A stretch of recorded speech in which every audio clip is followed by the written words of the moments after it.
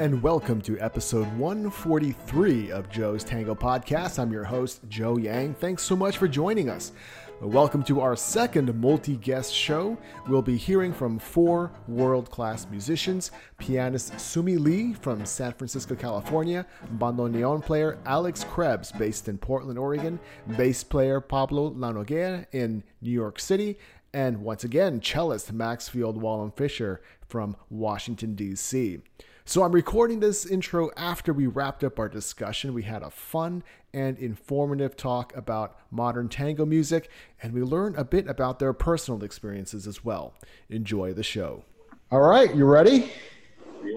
Great. Well, thank you all so much for being here, and welcome to all those who are watching on the live stream. So if you guys happen to switch over to the Facebook live stream, there's a little bit of a delay, so maybe best to keep focused on Zoom so we don't get tripped out. Yeah. So really quick, so this we'll talk a little, of course, a lot about music, modern tango music, how that's evolving, the state of contemporary music, and also I want to leave some time for personal experiences and that kind of thing, because I feel that there are either aspiring musicians or tango fans out there who are going to be hearing a lot of really good stuff from all of you. So I want to start off really quick. Sumi, when we were in contact, you were talking about some really interesting things you've seen going on in Buenos Aires. I'm sure you all are familiar with this interesting thing called metal tango. Now, when I first heard of that, I kind of, because I'm sort of stuck in the dance world, so I'm still, 1 foot in all the classics, and then I didn't realize there's all this really wonderful stuff going on in all this creative stuff. So metal tango, I'll kind of start off with that. What exactly is that? Okay, I'm classically trained pianist. So what I discovered was a traditional tango from the States. And I just couldn't figure out how to create the sound that I was listening from Spotify. And I met many tango musicians here. I'm fairly new, I didn't dance. I didn't dance when I discovered tango music.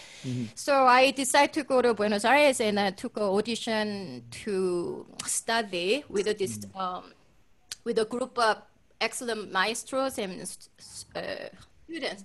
And orchestra, La Orquesta Escuela de Tango, Emilio Balcácer. And they actually only teach traditional tango. Wow. And a little bit of contemporary. Contemporary means like Balcácer or like a Victor Lavachen type of contemporary tango. But when I was living there, I lived there for 2 years. And I also discovered all different type of tango. You cannot dance. I mean, I dance to it, but most of them complain. So some of the music that I saw, there are many different categories. I can go about it for hours, because I was fascinated by so many different varieties of the tango music there. And the one thing that I call it like a metal tango or rock tango. For example, there are very big, famous groups called like Astillero. It's led by Julian Peralta. I call it kind of like a pop tango or rock tango. And it's very interesting, and I like it a lot. But most of his audiences are not dancers. They're in 20s and 30s. I see. Very hip. And when you go to this big theater, music theater, it's filled with all these young people who probably wouldn't listen to this old traditional tango, which they call it is boring. Only my grandparents listen to it. Whenever I hear this traditional tango, I don't want to. I get allergic reactions. And then these young people go to listen to this rock tango, and they love it, and it's filled. And there's another group called Fernandez Fierro that I call it metal tango. When you hear it, it sounds very much metal, and they repeat like 8 measures and 16 measures of very hard, heavy chords and the rhythm. And there's melody, but it's not so lyrical. So it's so good, and then if you are in certain environment, you will enjoy it very much. Like it reminds me going like techno clubs sometimes when I listen to them. Cool. And there's another group called Rascasuelo. And I like this group very, very much. It's very contemporary. They use bandoneon and this typical formation of tango as a new music. I think as a vehicle to play new music, and they were the first and very first tango group from Argentina who played at Lincoln Center 3 years ago, 4 years ago. Nice. There was The the only rest one. of you, have you all had also experience with metal tango or? Well, it's the first time I've heard the word metal tango. I know Cachivache sort of coined their punk tango brand, but I personally love Astillero. I love Julian Peralta's work. It's not geared for dancing, but I played it at some alternative milongas. I think it's, when I listen to it, it's really, I feel like, whereas maybe traditional tango was based around this feeling in general of nostalgia. I mean, of course, other things too. It's a lot more broad than that. But Astillero, I think, captures the modern like sentiment or ethos of angst. Like people, you know, there's like political problems. There's a lot of angst or anger, and it's not because people are displaced, like maybe how the original tango was sort of formed in terms of the feeling, but it's using tango musical elements to, I think, describe a modern, more modern sentiment. And I think that resonates especially with a younger crowd that is maybe unhappy with what they've been given, you know, in a sense. And I personally love dancing to Astillero, and I performed to Astillero. And when Julian Peralta came to Portland, I remember trying to put a bug in his ear. I said, you know, when's your dance album coming out? Because I think if he steered just a little bit in that direction, I think it would be awesome. I think it would draw a lot of tango dancers in. It's pretty intense music. So for people looking for sort of a very lyrical, sort of sweet sound, if that's the tango that they like, you know, Astillero is definitely not that. It's very abrasive and very raw, but I think it's awesome. And I think they're, you know, what Julian Peralta is. I think Julian Peralta also founded Fernandez Fierro that Sumi was talking about earlier. They have a center. They have a center. I don't know if it's still there, but the CAF, the Centro Atlético Fernandez Fierro, that every time I would go down to Buenos Aires, I would always stop by there, and full of young people, you know, drinking beer, smoking, drinking Fernet. They'd be playing this sort of heavy metal concert with gas masks and, you know, a chain link fence in front of the stage.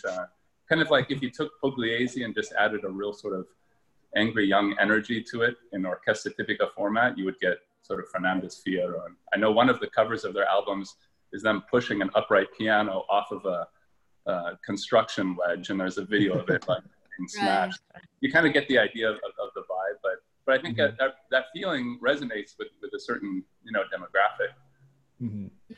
Nice. I think Julian would say that he thinks his music, a lot of his music, obviously not all of it, but a lot of it is, he would consider danceable, and he wrote with danceable intent. He spent a lot of time playing in cumbia ensembles when he was younger, and he says that feeling that he got from that, of watching what makes people want to move around, is always a part of a lot of his writing and his playing.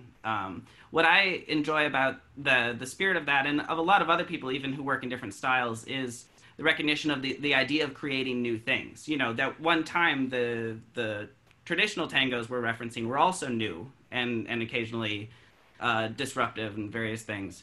And so the spirit of that inspiration, and certainly we have, you know, Pablo here as well, who works on all kinds of great new and sort of fusional. I don't know if you like that word, but you know, you can say whatever you want about that. I really enjoy that. That I would say is a different purpose than, say, Cachivache, which takes probably a lot of the dancers listening might hear them. They take sort of a punk attitude, but really, if you listen to it, a lot of what they're playing is traditional tangos in more or less the same arrangements. They just happen to have an electric guitar and t-shirts. Yeah. Pablo, how about you? What's your experience with this type of? Just I want to say that you guys know a lot about this, and it's really interesting to be talking with you about it.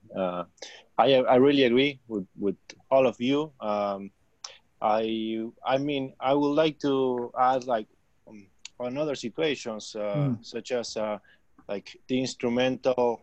Some musicians from Argentina, they took the instrumentation, like a quintet or sextet, a tango sextet or quintet, but they wrote like a totally different music, you know.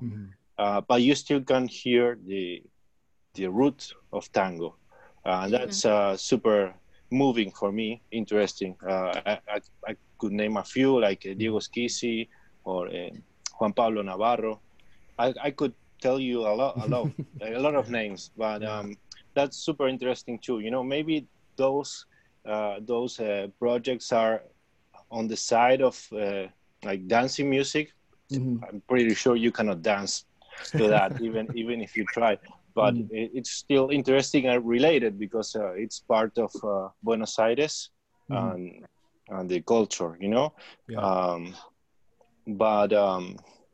Yeah, and you can hear it here in the States as well. There are a lot of musicians, you know, from Argentina, from the States, or from everywhere, and they do their thing with always elements from tango. So I'm really happy about it, you know. I think the tango is super alive, and what's happening is really interesting, and I hope that keeps going, you know. Yeah. What's it been like for you living in New York for 6-7 years? You've learning and writing music and tango and things.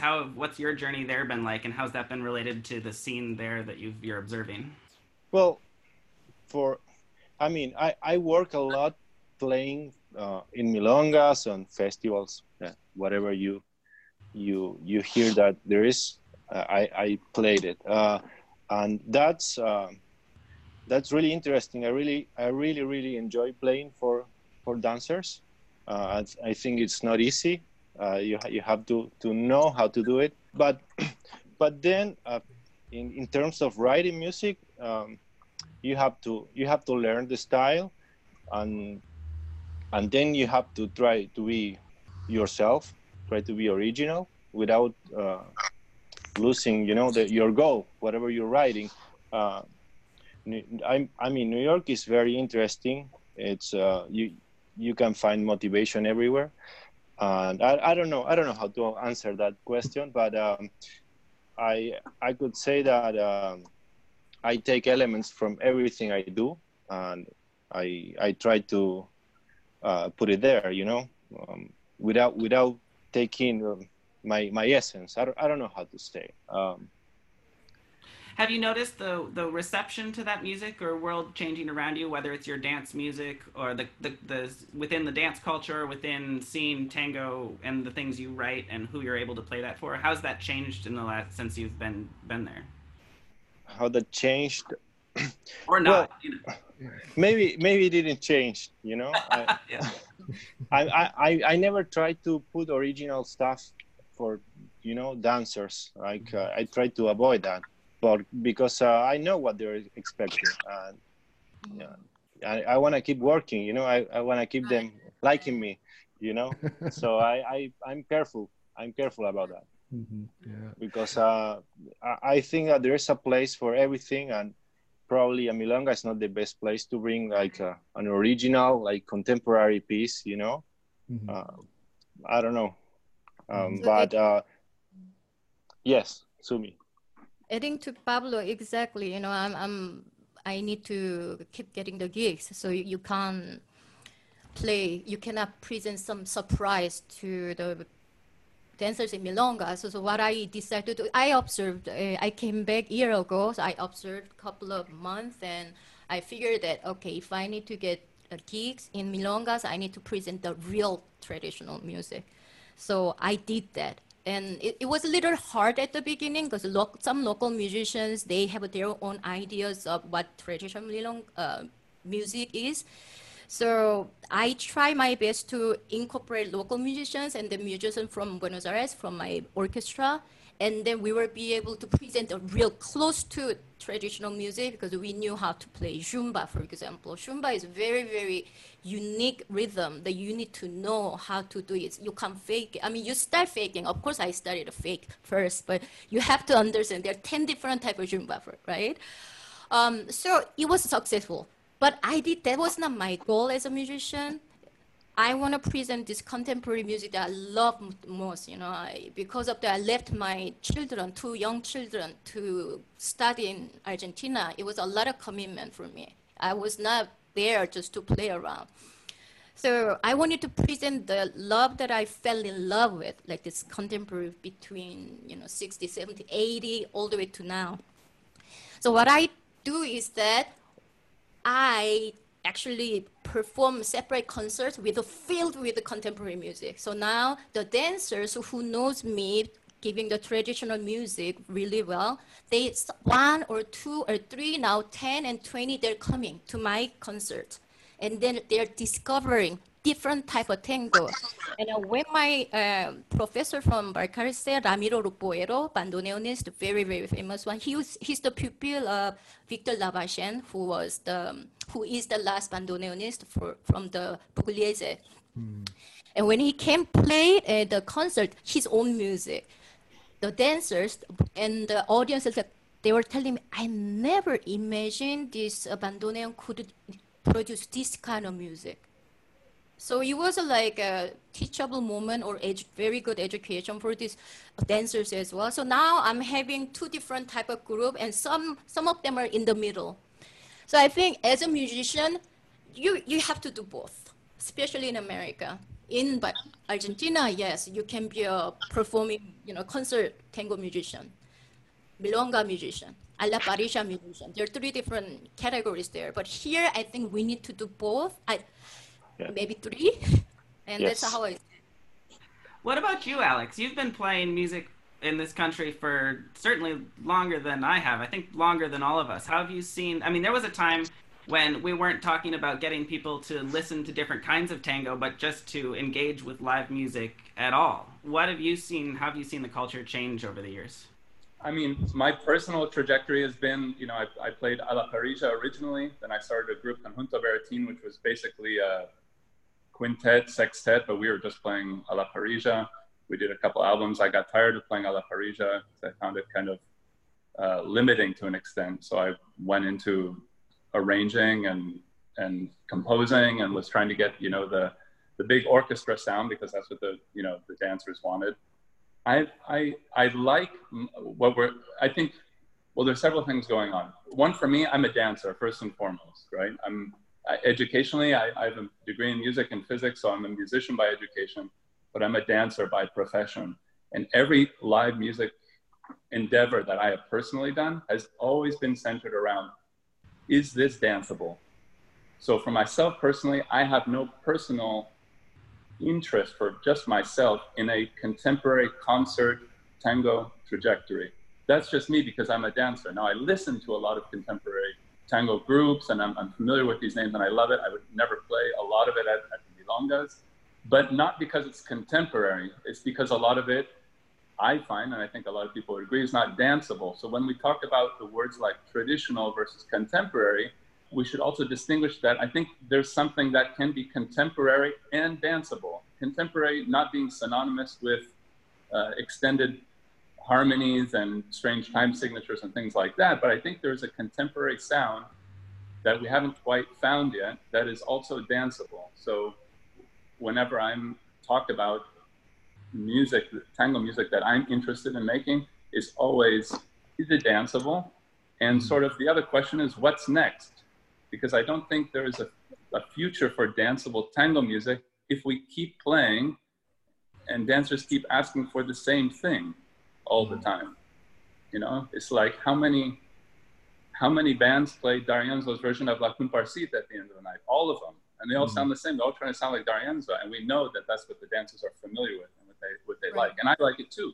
I love traditional music for dancing too. But I think there's something that's untapped in the dance world that will make it more a living form. Because right now, at least in the dance world, it's suffering a similar fate that swing music and jazz did, that it's becoming, maybe if we imagine 50, 100 years from now, it's like we're going to be a historical dance society. You know what I mean? Unless we find something that's more alive. And just being a live band, even if you're playing the traditional arrangements, is that. it makes it a living art form. But I think playing the same repertoire of the classics all the time for the dancers at every milonga, and I know that's what most of the dancers want, and I love it, don't get me wrong. But I'm also very interested artistically in the question of what's next and is it danceable? Those are the two things I personally come back to. And I pull from sources like, well, what if we extend the harmonies here? What if we do that? And I find that sort of the more complex and interesting it becomes musically, at the same time, it almost becomes less danceable. It's almost like a linear equation from sort of what is artistically new and novel and just really cutting edge, and what is danceable. It's like you can, and I'm not saying dance music is simple. It's very hard to interpret and to play well. But in terms of the harmonic language, the complexities, I think, I don't know the solution, but I know the question that at least I asked myself. You know? I think what it could help, I had this episode, I really do my best to throw one contemporary pieces in milonga. I'm trying to play my role. But even though this organizer, very, very nice organizer, my best friend, he said, you do not play the music tonight. If you play the music, I cannot let you start because my dancers were not coming. So when I hear that, it's really discouraging, right? So when I hear, okay, I understand because he has one of the most famous milongas here. He himself is a musician, but he told me this. And hey, you can do that for your concert, not here. So after that, I realized, you know what? I need to talk to maybe young organizers for the milongas. Ask them a favor, maybe once a month or once every 3 months. Please let us play some contemporary music, at least one tandas or two tandas, mix with it. And that way, people are going to hear some familiar, they will get familiar to these new, fresh tunes maybe, or maybe DJs can mix that. I think that's our goal. And at one point I was thinking that, I'm gonna maybe throw private milongas and I let these bands play their own music. Yeah, I think like for example, at CAF, the Fernandez Fierra's warehouse is filled with people. Not all of them are dancing, but it's filled with people. And you could argue that that's contemporary, non-danceable tango music, or you could say there are people dancing there, but it's attracting a crowd that also includes dancing. And I think a lot has to do with expectations. When you go to CAF, you're not going to hear D'Arienzo's La Comparsita. And if they played that, people would be like, what's going on here? I want my money back. Because of expectations. But I would say for you, Sumi, or any other tango musicians that are looking to play at a milonga, ask the organizer, hey, can we make an announcement that we do one short set, 2 or 3 songs, and we explain to the audience that these are modern, you might not like to dance to them, you can sit out and just listen, but this is what we're proposing, what we're trying. And that way it gives you a card. You're telling the dancers, we know we're going for a stretch. We know the difference between what you like or what you're used to, but also we want to just try this, Or maybe even holding a milonga where the expectation, where you tell people, we are only going to play contemporary, original tango compositions for dancing. Be forewarned, there will be nothing traditional here. And you'll draw a certain crowd. A lot of people won't come and a lot of people will come. But it's at least proposing something where modern tango musicians and, a certain demographic of tango dancers might be able to intersect. I think you hit on 2 really nice points there. One, when you were talking about CAF, is the idea that tango has never been just a music or just a dance form or just any particular thing. It's always been this conversation. It's been a culture, and it's been a place with many entry points. It's been something you hear on the radio. It's been a painting form, as people represent it. It's a fashion.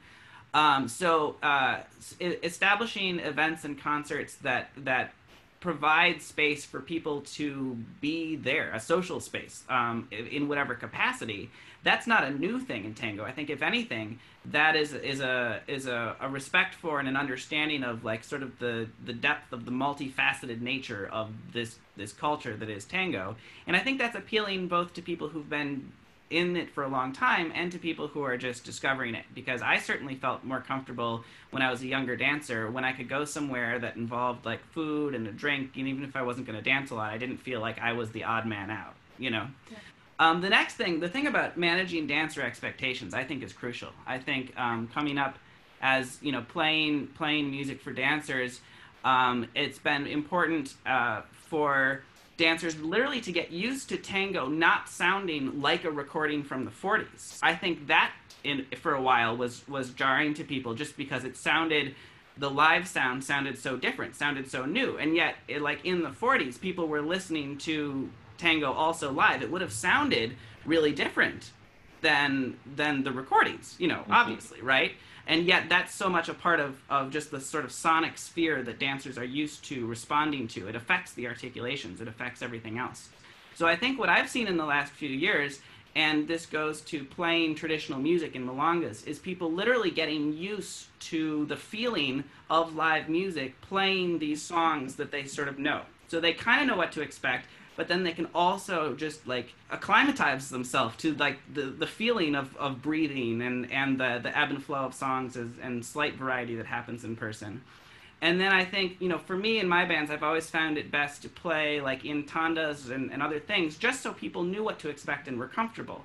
Then I could take that form and wiggle it a little bit. So like I recently played, before we all got shut down in our houses, we had a concert before the milonga where we played some Peralta, we played some smaller pieces.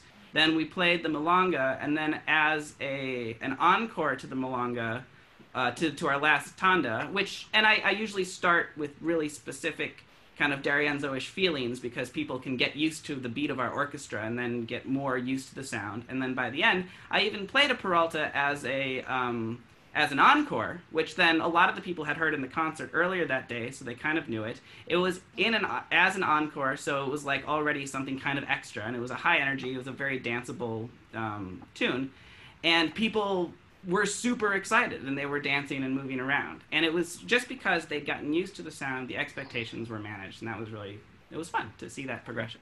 You were taking them along with you, you know. And I think it's something that musicians in this country have been working on for the last 5 or 6 years, is sort of the normalization of that music. New York's always had a certain amount of live music, but I've seen a big shift in interest in different communities that I visit. You know? I think it depends on community, depends on organizer, depends on milong. Yeah. Good. Yeah, very interesting stuff. So I want to get a little personal with all of you. What's your personal practice regimen like as a musician? Pablo, we'll start with you. Wow, that's a tough question. Right now, everything is different. You know, with this situation we are all in, my practice has been reduced considerably, because right now my wife is working at home, and I'm taking care of my 4-year-old kid. So I'm a full-time babysitter, you know, and then I may have like 2 hours of practice a day, and that's it. I don't have any more time to practice or to write music, and that's it. But I'm taking it easy, you know, just one day at a time. Yeah. But usually when in normal times, I used to practice more, maybe 3 or 4 hours a day. Maybe a day I don't practice because I have to write something or do an arrangement or whatever, but now it's different, you know. Yeah. But it's okay. It's okay. Alex, how about you? What's your personal regimen like? Well, I guess now I'm in a similar boat as Pablo, but I can just use that as an excuse. I've 2 boys at home, and again, I'm maybe in a different boat than Pablo or Sumi, or I'm not sure of Max's situation, but playing tango music for me has been a hobby, not a profession. And I applaud any tango musician trying to make a living playing tango, as I think it's difficult. You know, it's not a popular art form. It's a very popular amongst tango dancers, but if you go out on the street and say, hey, you know, what do you think of La Jumba? Nobody will know what you're talking about. So it's difficult to find an audience, you know. And when you play at a milonga, you know, dancers don't want to pay $40 to go to a milonga to hear live music necessarily. Maybe at a festival, you know. So there's an economics problem that was less so, I think, when tango was at its height in Buenos Aires. money was good, the finances were good. So I've been fortunate to be in tango as a dancer and teacher, and to have my studio here, and to be able to do music sort of as a luxury. Now, the downside to that is, initially when I started learning bandoneon, I was practicing hours and hours a day. And then once I had a band and had kids and whatnot, it's hard to justify spending that much time, because really it's a matter of, I can practice bandoneon, but that means spending less time with family. Yeah. Or I can practice bandoneon or do whatever, a new CD, but now something has to give, you know. You know, when you own a studio and you have a family and you have other projects, and the pressure is not on to earn a living from that, it becomes hard to justify practicing as much. So I'm very much engaged in the process. I know my limitations. I wish I had hours a day to practice, and also that desire to practice 6 hours a day. But the honest answer is I don't have the time, and even if I did have the time, it's not my profession. So it's good and bad in that. I've had the luxury to be able to really only do musical projects that I really want to, and I can turn stuff down and not do stuff, and so I'm not playing wedding gigs, so to speak, you know. Or I'm not doing I'm not involved with musical projects that I'm not interested at all, because I need to put food on the table. So I'm really speaking from a point of privilege and luxury around that, you know. And as a result, I'm not practicing as much as I would or would want to, but I'm still very engaged in the process and and collaborating, you know. So Sumi, how about you? Yeah, I mean, I have a 11 and 9 years old kid. Oh, wow. So as you other parents probably experience the same thing. Homeschooling has been so difficult. Oh my God, yes. 24/7, and I have my father actually who's going through the radiology treatment for his cancer. So I'm his guardian. So I have to take care of him every day. But I try to find the time, and I also teach. This is my main income, and as Alex probably mentioned, that I also, this is not gonna pay for all my expenses. So I also work different non-musical related work at night and whenever I can. So practice-wise, it's so hard to find the time as a parent. Wow. And when my kids' father takes care of them 2-3 days a week, I try to do my other work and take care of my dad and all the hospital arrangements during the day. But at night time, I use my digital piano with my head. I practice until like 1 a.m., 2 a.m., 3 a.m., whenever I can. And only way that I realized that I will keep practicing during this quarantine time, I need to set the concert. So I've been putting the live concerts once every 2 weeks, once every 3 weeks. And I push myself to practice. And I now, while I'm cooking with my headset, I listen to some seminars like Ignacio Bartevsky, very famous bajista, a bassist, and he's a director of our orchestra. He has a great fundamental of tango seminar for the dancers. And I think every single musician also should listen to that. It's not only for dancers. So I'm listening to that. So I try to learn more things or refresh my memories. And I take online Spanish class 5 days a week. Wow. Wow. With a tutor, because I don't want to lose this Spanish. So I do my best, but it's not perfect. But I do what I can. Wow. And I know you guys cannot practice at night. So I have advantage. So Max, you're the only non-parent here. How it's your? I can't imagine having kids during this. I spend my days teaching online the students I used to see in person, and I see into the houses of all these families, and everyone has the same story. Everyone is working hard, and I'm like feeling totally, down and busy and tired all the time. I can't imagine being responsible for more people. So hats off to you for that. Nice. Yeah, my son's not born yet, but I do have a little dog, so so I get my work done really late at night while he's asleep and my wife's asleep, and yeah. So another kind of thing in terms of a personal style, how has your personal playing style changed over the years? For me, just real quick, I'm more comfortable with the instrument now just by knowing where the notes are and how to phrase. And so I'm less concerned about, there are the notes, which finger do I play on the bandoneon? So that frees me up to be more musical. But I don't know if I really have enough. I don't know if I'm really that good to say that I have a personal playing style that has changed. I've just become more comfortable with the instrument, and I don't stress out about it as much. Well, you talked about making the shift from Parisia to more written out arrangements and things. Yeah, but that's more like maybe less to do with my playing and more to do with my sort of like where I wanted the band to go. It's more a band leader stylistic change, I guess, than a personal playing. I mean, I don't think I don't prefer playing legato over staccato now or something on the instrument, but the band has changed over time. Abel, how about you? Well, in my case, I was thinking about it. It's hard to answer that. But I guess in terms of like tango music, I developed like the Parisia style a lot. Like I learned a lot of tunes and different versions of each tune. Because sometimes, at least here in New York, there's no time for rehearsals or anything, and you have to know the tunes and go to the gig and do your best. And I think that really helped me at the moment of playing an arrangement as well, because I really know the songs. Sometimes you're playing a La Parisia, but you really know the version, the exact version.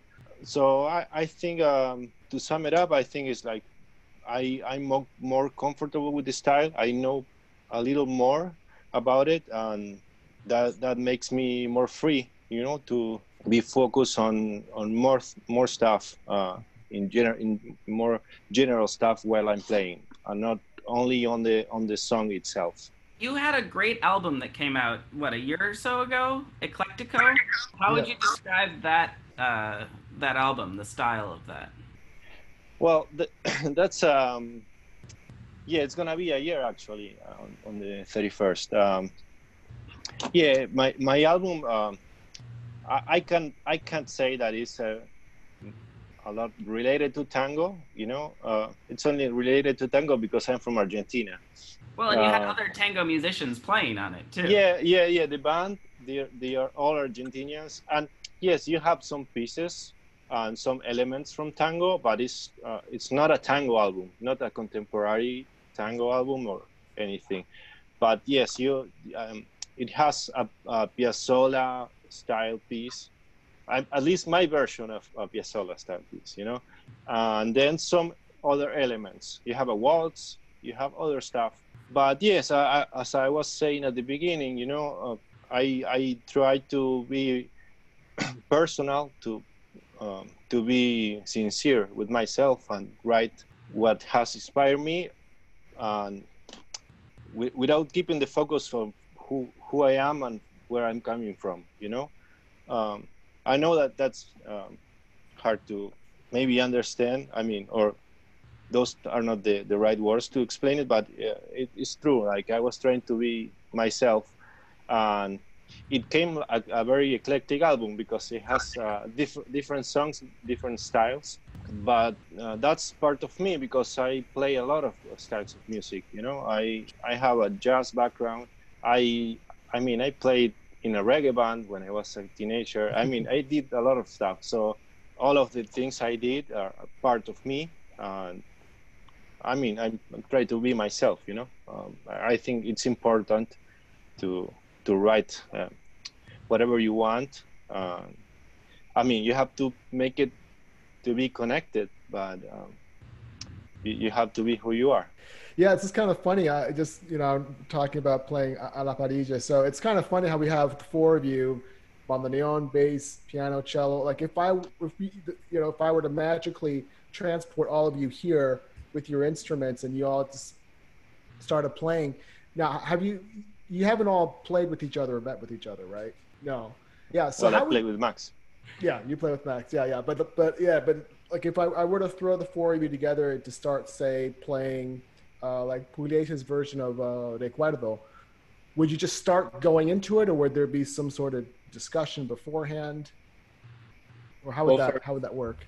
For those people that are watching and maybe don't know what alla parrilla is, alla parrilla is a way of playing tango music where there's no arrangement. It's like you throw the meat on the grill, literally alla parrilla on the grill, and it comes out how it comes out. So you say, okay, we're going to play El Choclo in D, and you count it off and you go, and what happens. That is, I think, alla parrilla. When you say, okay, we're going to play Pugliesi's Recuerdo, you're already saying we're going to play Pugliesi's version or arrangement, and by it being an arrangement, it's not really alla parrilla anymore. I mean, you could play like, hey, let's do this alla parrilla, so it kind of sounds like Pugliesi's version, or there might be Pugliese version moments. Like Pablo is saying, the more versions you hear, the more that might influence the alla parrilla. But really, alla parrilla, you'd say, you know, El Choclo, 1, 2, 3, let's go, boom, and you just start playing, and you listen to each other, and becomes an improvised conversation like you would in the dance. There's a language in the dance. There's a language of alla parrilla. We know the rhythms, the marcado and the syncopas. There's a language, like when you put jazz musicians together and you say, okay, we're going to play Summertime. They don't need to sit down and discuss 10 hours how to play Summertime unless they're making an album or an arrangement. You say, go, it's like a jam session. And everyone knows Summertime. If you're a jazz musician, you know how to play Summertime, and you just play. And it could get weird, or it could be normal, and that depends on the personalities in the room. So this is alla parrilla. So I don't know, Pugliesi's Recuerdo alla parrilla. I think as musicians, we're all familiar with that. But you say, do that alla parrilla. Maybe what you're meaning is that we're trying to play that arrangement from memory in a moment together, which I personally would not be able to do. I'm very familiar with that version, but I haven't practiced that on my bandoneon. Can we play another one? I don't know that one. I'm sorry. My very first tango piano teacher, and then he's your friend now, Pablo Estigarribia, always told me, when I was in America, it was so important. I just stayed here maybe 3 months after I discovered tango, but those 3 months, everybody was telling me that if you don't know how to play the parrilla, you're not a real musician. It's like, not true. Okay, all right. And I went to conservatory, and I thought, like, you know, I think I know how to play things if I can copy what I hear. So after that, I went to Argentina, and they're saying that, no, Horacio Salgan never play la parrilla. Victor Lavache never played parrilla. And Victor is my maestro. He told me, like, you know, I'm not that type. I don't like those type of playing because it's not tight. But I also see, like, this is so cool. You can just play any music with the musicians that you never met. So I also took some lessons with Juan Pablo Gallardo, another very good La Parrilla musician, and Adrian Enrique. He's very good as well. But Pablo Estigarribia told me that, Sumi, La Parrilla is not like a real improvisation. He said it's a prepared improvisation based on the music that you already know. And sometimes you're not maybe playing syncopas at the same time, but because you're listening to each other, you will change quickly to someone's lead. And I think that's so attractive to me because you really need to listen even closer and like give and take this energy. Okay, you did that, I'm gonna do this. You know? So I like it a lot, and I would love to play La Parrilla one day with all of you. That would be very cool. That would be very cool. Yeah. Okay. So what are some new projects you're working on, or perhaps some new experimentations that you have in the works? I know time is tight these days. Yeah.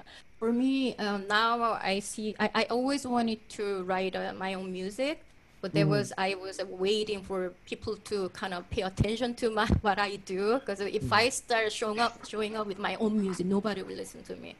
So I was waiting to give the really good traditional music, and I brought many Argentinian musicians who plays good contemporary tango. And then now I want to make my own music, including my forte, classical music and Asian music. So my ultimate goal with my tango music is probably I want to penetrate the audience, like who actually are not dancer, but who actually listen to jazz or bossa nova or classical music.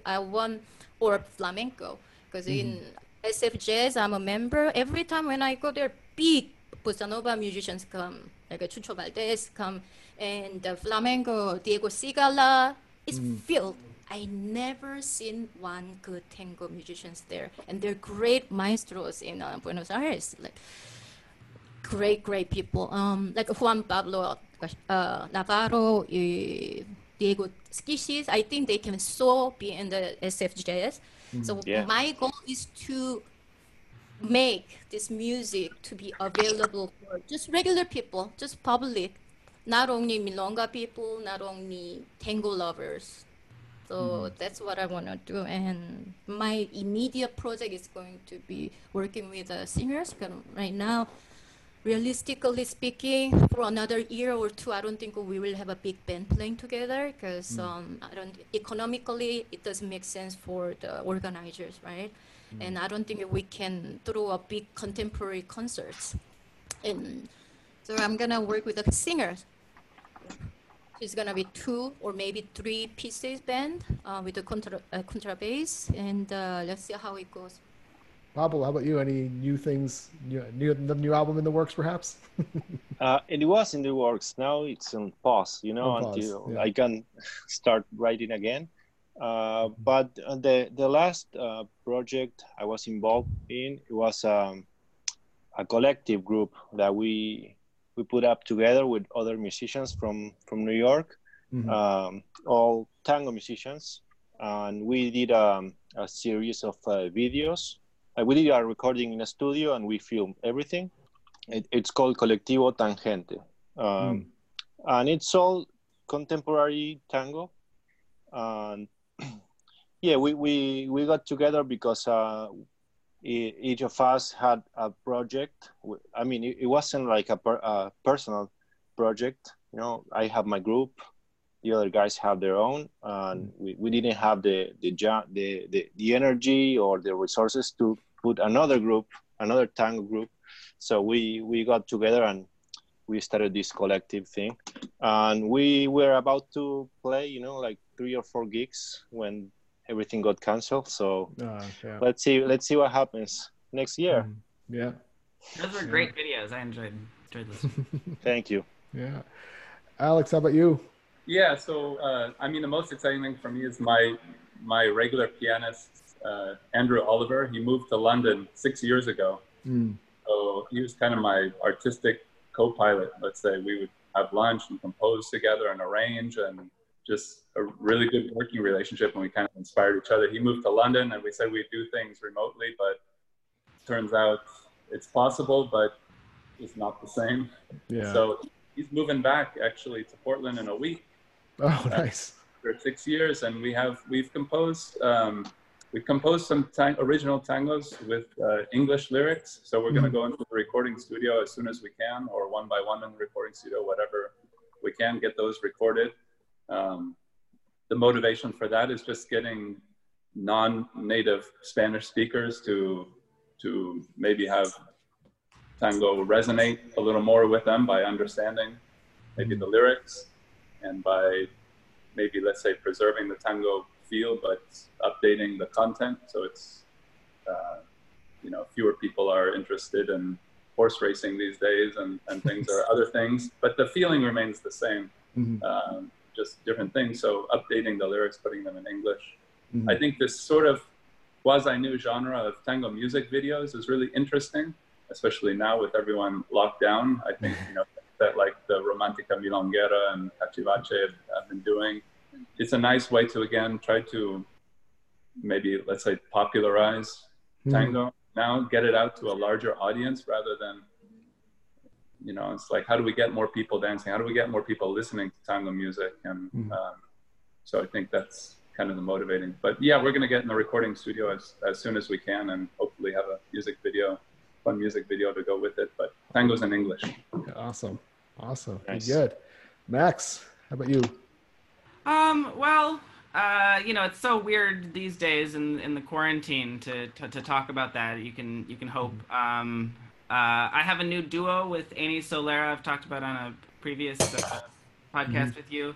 Right. I really like what Sumi said about sort of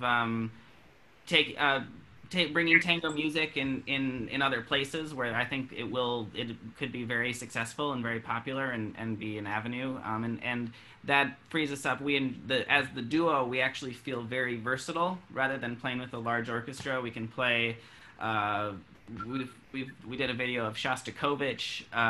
We played for a local opera company here of Carmen earlier in the year. And we really feel like we can engage with new composers. We have a project, hopefully, involving a lot of new composers, and do that kind of thing. With my orchestra, so that was Arco y Aire. With my orchestra, the Da Capo Tango. Before all of this, that's the kind of thing we really focus on playing for dancers, and I would like that to be in other places too, but that's something I do love. I love dancing myself and working in that field, and I had been starting to move towards really only hosting events, organizing events myself, in order to make it sort of viable for everyone involved, and using a larger orchestra and bringing in people from around the country. So I was functioning more as like an arts organization, working with nonprofits to do some fundraising and things to make that work. And then in order to feel, I wanted to present not just milongas, but sort of larger days of tango. We'll see kind of how and when we can start doing that again. That's really one of the saddest parts of my year. We felt really, we had momentum in that direction. And Yeah. Awesome. Okay, I know some of you got to run. So in the last few minutes, where can we find out more about you all online? So Sumi, we'll start with you. You can check on my Facebook. It's Sumi Lee pianist, or I have on my own website, sumilee.com. And if you're listening and if you want to take any piano lessons I offer online, I really need to keep my piano studio going. So you can check out all my background profiles, a YouTube video. You can see my students' performance video. So I'm here. All right, awesome. Alex, how about you? Well, my website is tangoberretin.com, but if you can't spell that, alextango.com will get you there. And the albums are available there. And the albums are under different names. There's the Conjunto Berretin, Alex Krebs Tango Sextet, Alex Krebs Tango Quartet, New York Tango Jam Session, and What the Tango. So many different band names. If you just search, it's all available on Spotify too. So if listeners have Spotify and they want to search it. But if you search for Alex Krebs, you're only going to get about a quarter of what I've recorded over the last, I guess, 17 years or so. Awesome. All right, Pablo, how about you? Where do we find out? You can find me on Facebook, Pablo Lanuger, or on my website, pablolanuger.com. And yeah, my music is everywhere and on every major platform. So great. Max? Da Capo Tango. You can search for that on Facebook, or Arco y Aire, that's the duo. And you can check out my radio show, Bienvenido al Tango, WWD, on Facebook as well. Awesome. Great. All right. Well, folks, thank you all so much. I feel we could talk music all day long, but I know we've got a lot of things going on in life. So really appreciate you all taking the time. Thank you all so much for sharing your thoughts. And I think this will be really fun for the audience. And I'll have all of your web information, URLs, all that stuff in our show notes, so people will be able to look you up and learn more about you. Thanks, Joe. Thank you so much. Thank you. Yeah, and a big thanks for Max. It was Max's idea to have live streams and multiple people here. So that was thank you very much, Max, for putting that idea in my head. So I just want to hear from all these guys. Everyone's been doing such interesting things lately, you know. Yeah, great. Maybe we can put some live music show once. Yeah, that'd be good. That'd be fun. Yeah, well, we can try that, and yeah, we'll stay in touch. All right. Thank you Okay. so much. Take care, everybody. Bye. Bye, guys. Thank you. Okay, that's it for today. You've been listening to Joe's Tango Podcast. I'm Joe Yang, and I'll talk to you again soon.